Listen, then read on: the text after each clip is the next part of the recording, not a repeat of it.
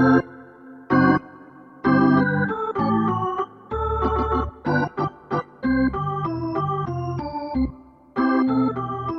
back to the San Francisco Giants edition of For the Fans, By the Fans, a podcast where we bring you your weekly dose of all things San Francisco Giants baseball from the fans' perspective.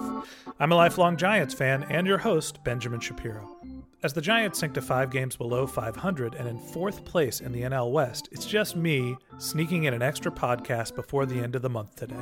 But before we talk about a decision that will indicate which direction the Giants franchise is headed, I want to remind you that this podcast is brought to you on behalf of our friends at Fanatics.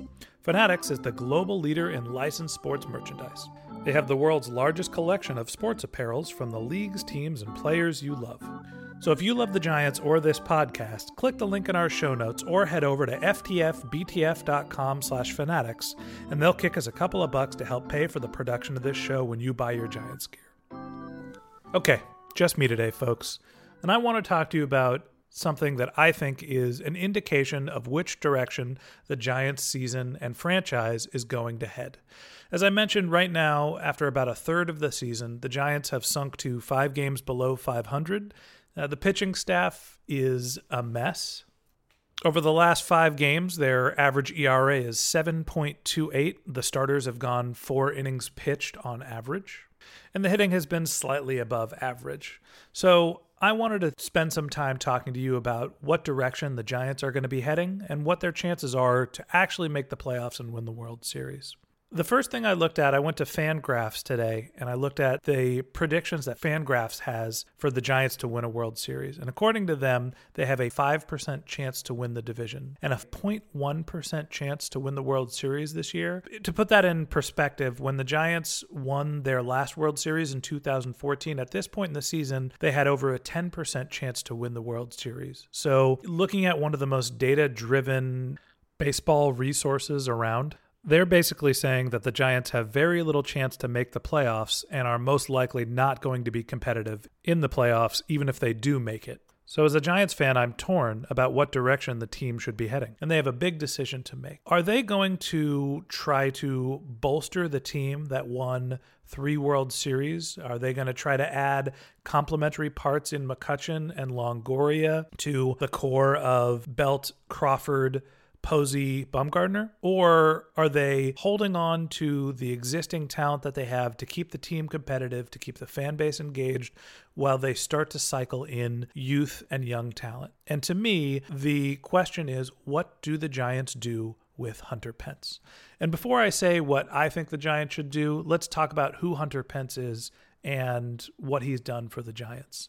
So if I look at Hunter Pence's career overall, he's about a career .280 batter, hits about 20 home runs and about 75 RBIs in a season, which are pretty respectable numbers.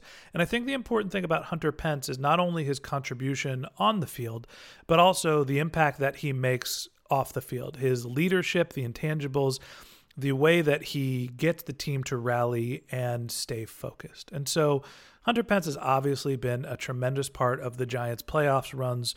He's won 2 World Series, and he's also a fan favorite. On the flip side, he has deteriorated in terms of his on-field performance over the last 3 years.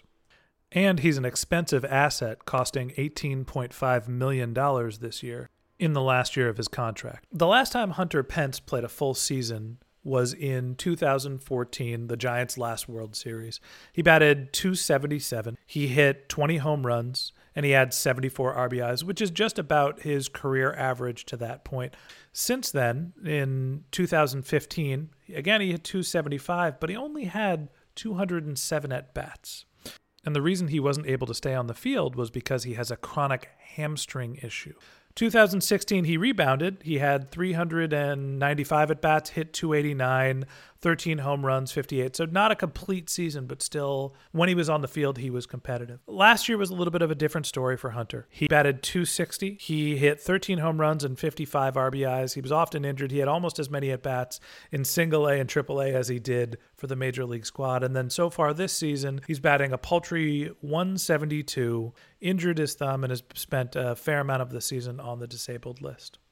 To me, Hunter Pence, while valuable from a team and camaraderie perspective, is a deteriorating asset. And so the question is, are the Giants going to stay true to the core of who their team is, bring Hunter Pence back because he's a leader in the clubhouse, and hope that he can rebound from some of the injuries and some of the deterioration that he's seen over the last few years? Or are they going to make a commitment to Mac Williamson, a player with potentially a higher upside, but an unproven entity for the most part? I think the question comes down to, do you have to make the decision between Williamson or Pence in a vacuum? Or are there other roster moves that the Giants can make? And so when we look at the rest of the Giants outfield, to me, you look at Andrew McCutchen, you made a long-term commitment to him. He's not going anywhere. And so it comes down to, who are the other outfielders? You have Gorkys Hernandez. Right now, he's batting .310. He's got 6 home runs. He's stolen some bases. He plays multiple positions in the outfield. I can't imagine he's going anywhere. You have Gregor Blanco, who is more of a utility outfielder that can play almost any position, a guy that brings some speed to the lineup and some depth. And then you have Austin Jackson, but he's your everyday center fielder. So there's also waiting in the wings is Steven Duggar down in AAA, who's potentially your starting center fielder for the next few years. So the question is, where does Hunter Pence fit? Do you get rid of one of your two utility outfielders and not have a backup center fielder? Do you get rid of the center fielder that you made a commitment to in the beginning of the season? Or do you punt on somebody who potentially has some high upside in Mac Williamson? And sure, there are other options. Potentially, you could get rid of one of the relievers to keep an extra outfielder out. But the truth is, the relievers are pretty taxed. You need as many arms as you can because the starting pitching hasn't been able to go deep in the game so far this season. And so at the end of the day, I think that this comes down to a question of whether the Giants are trying to win now and they need veteran leadership, and they think that Hunter Pence is the type of player that brings more than just his on-field performance. Are they going to finally commit to trying to develop some of their younger talent because they're ready to make the transition? Or are they ready to just cut bait with some of the older players and try to move him along for another asset? Can you trade Hunter Pence and hope that somebody else who's competitive is looking for a bat with some power in the outfield? It's an interesting indication of where the Giants' head is at. I think that they've sunk down to a couple of games, 5 games below 500. It's before the All-Star break. You have a pretty good sense that this is about a 500 team, but you have Cueto and you have Bumgarner coming back, and hopefully they can bolster the pitching staff. I think that this is going to be a tough decision for the Giants management. I think that they'll inevitably bring Hunter Pence back onto the team. They'll give him a shot. They'll probably move a reliever or one of the utility infielders down, somebody that has an option, to see what they have in Hunter Pence and try to squeeze as many outfielders in as they possibly can. But at the end of the day, I think that they're going to end up with a logjam of outfielders, and they should make a commitment to see what Mac Williamson can do as opposed to what Hunter Pence has left in the tank. And so from an emotional perspective, it's a difficult decision. I love Hunter Pence. I love the beard. I love the fire. I love the attitude. I love the funky swing.